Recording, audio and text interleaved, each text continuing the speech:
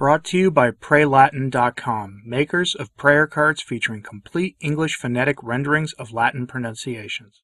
Per popular request, I am bringing the next installment of this We Were Warned series. I mentioned in my recent video on Malachi Martin talking about various 3 days of darkness events and chastisements that were to come in the latter days, that Blessed Anna Maria Taigi was a figure that you should be aware of as well.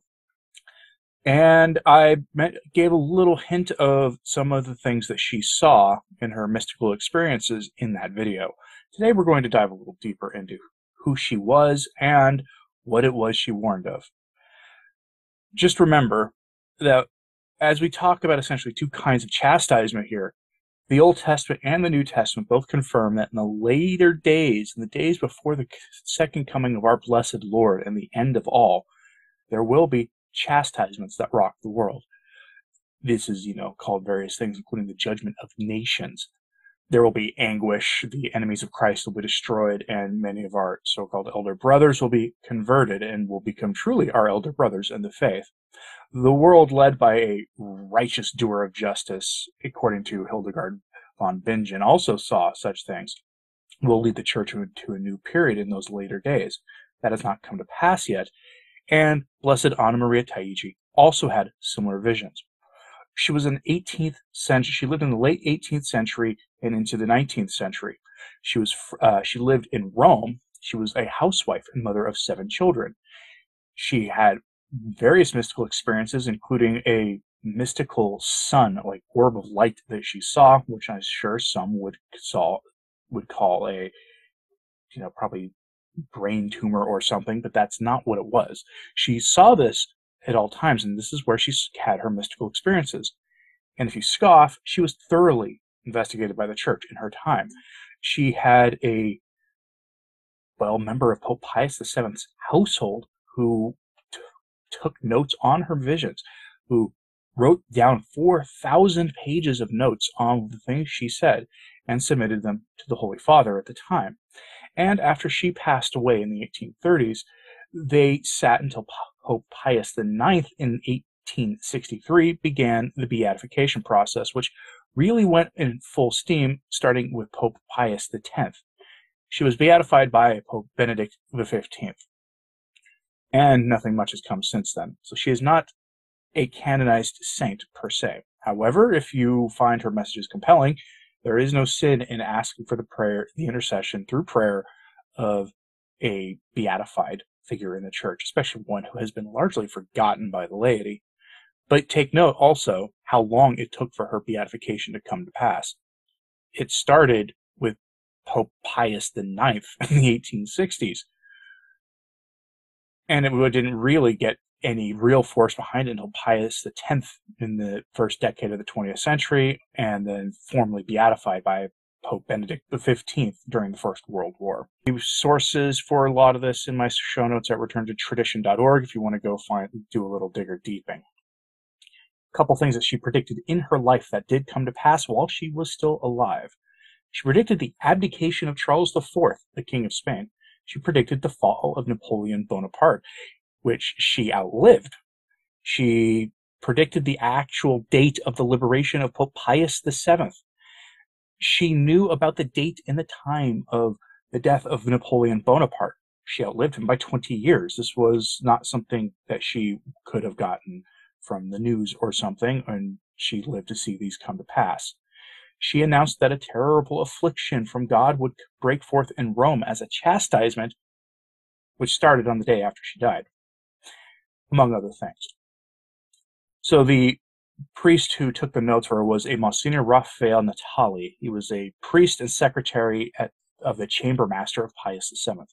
And again, he recorded her prophecies and her mystical experiences in more than 4,000 handwritten pages. The beatification process was introduced by Pope Pius IX in 1863 and concluded by Benedict XV during the First World War.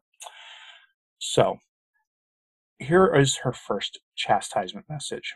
And a lot of these will come from some things that Monsignor Natali himself wrote, and others will be direct quotes from her.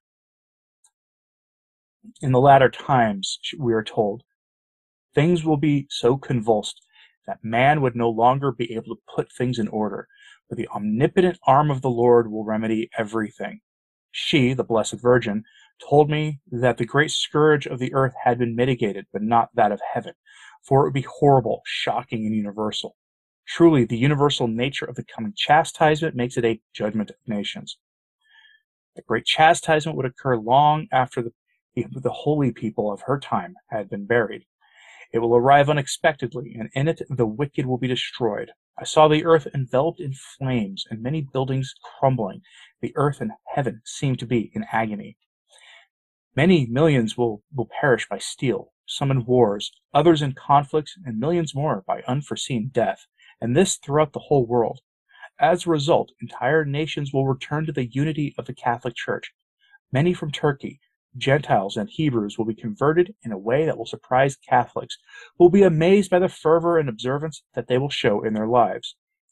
In short, Our Lady told me that the Lord wanted to purge the world and His Church, and for that He had prepared a new crop of souls, who unknown would appear to perform great works and surprising miracles. Our Lady told me that after the Lord had cleansed the earth with wars, revolutions, and other calamities, heaven would begin its chastisement. For at the end of this scourge there would be a general convulsion of shocking meteorological phenomena, with many who would not survive. The servant of God told me several times that the Lord showed her in the mysterious sun the universal triumph of the renewed church, by a manner so great and surprising that she could not describe it.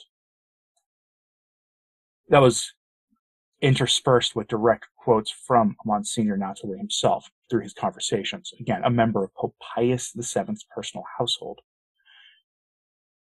That was just the chastisement. It was not the 3 days of darkness message that she had, which I went over in my previous video, but I'll go over again here. But she also had a vision also of a holy prelate who would help restore the church.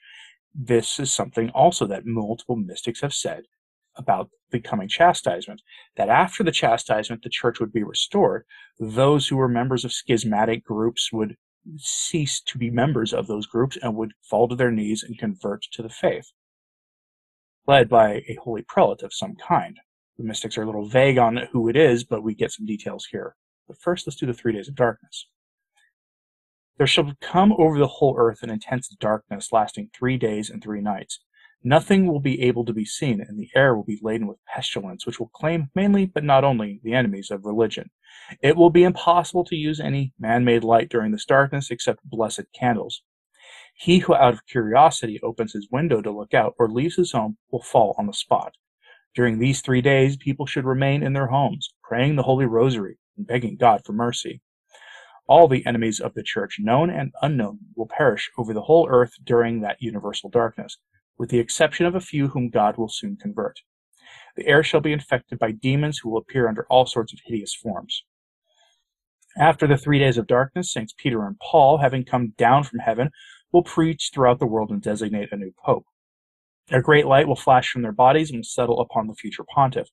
There shall be innumerable conversions of heretics who will return to the bosom of the Church. All will note the edifying conduct of their lives, as well as that of all other Catholics.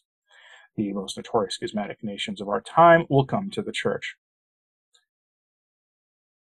I don't know if she's speaking literally about Saints Peter and Paul here, or if there's a figurative thing, the spirit of them will be just on full display for everyone, or if literally Saints Peter and Paul, like Enoch and Elijah, will come down from heaven. People can debate that. I don't think there's a correct answer to that. Let me know in the comments what you think is the likely scenario there. But we can now move on to the restoration of the church, the triumph in the restoration of the church. We're reminded that this restoration of the church will be done in the aftermath of the chastisements, the 3 days of darkness and the material chastisement. And according to Blessed Anna Maria Taigi, our Lord told her, quote, that when the renewed church takes shape, only few will remain, very few, and they will be extremely surprised and filled with fear, seeing all that was done by God, how they should love God and what they have suffered for God. It is not for you, Maria Taigi, to see this. So she did not know what it looked like. But she described this as the reign of Mary, when those of all other faiths, if you want to call them that, will convert to Catholicism. She said that after the chastisement ends, amid great convulsions of nature and loss of life, a heavenly era will start, a triumph so great and astounding that she was left dumbfounded just hearing of it. Here are the words that she used to describe it. And the man that she saw that will be the key figure to this restoration. Do you see him? Observe. Contemplate him. Behold the apostolic soul, the man who fights for the vineyard, the one equal to those who fought so much for my glory. His efforts, his sweat, his works will be rewarded in paradise with such a glory that no human mind can imagine. The love I have for this person is so great that it will be only known in paradise. He is truly a zealous man, a man with no stain. He has no human ends, no self-interest, and since his earliest youth, the vice of flattery never touched him. This is the same figure that St. Hildegard of Bingen called the innocent one, possibly the angelic pontiff of the post-chastisement period. Those are the messages of Blessed Anna Maria Taigi. But if you want to read these messages for yourself, I have a sources citation list for books and things on my show notes at returntotradition.org. That's the name of this website or name of my channel with a .org at the end. It's right there below my name tag, actually. Go check it out. That website's a good backup place to follow me as well. Her messages include the angelic pontiff, from the sounds of it, the essential material chastisement that our glorious leaders in their great ineptitude seem to be hurtling us towards, and the 3 days of darkness, when it appears that, to use a terrible metaphor to describe it, our Lord will pull the plug on the modern world. Curious what you think of this, so let me know in the comments, please. Like and subscribe if you haven't. It does help, as does sharing this on social media. That helps a lot, too. As always, pray for the Church. I'm Anthony Stein. Ave Maria.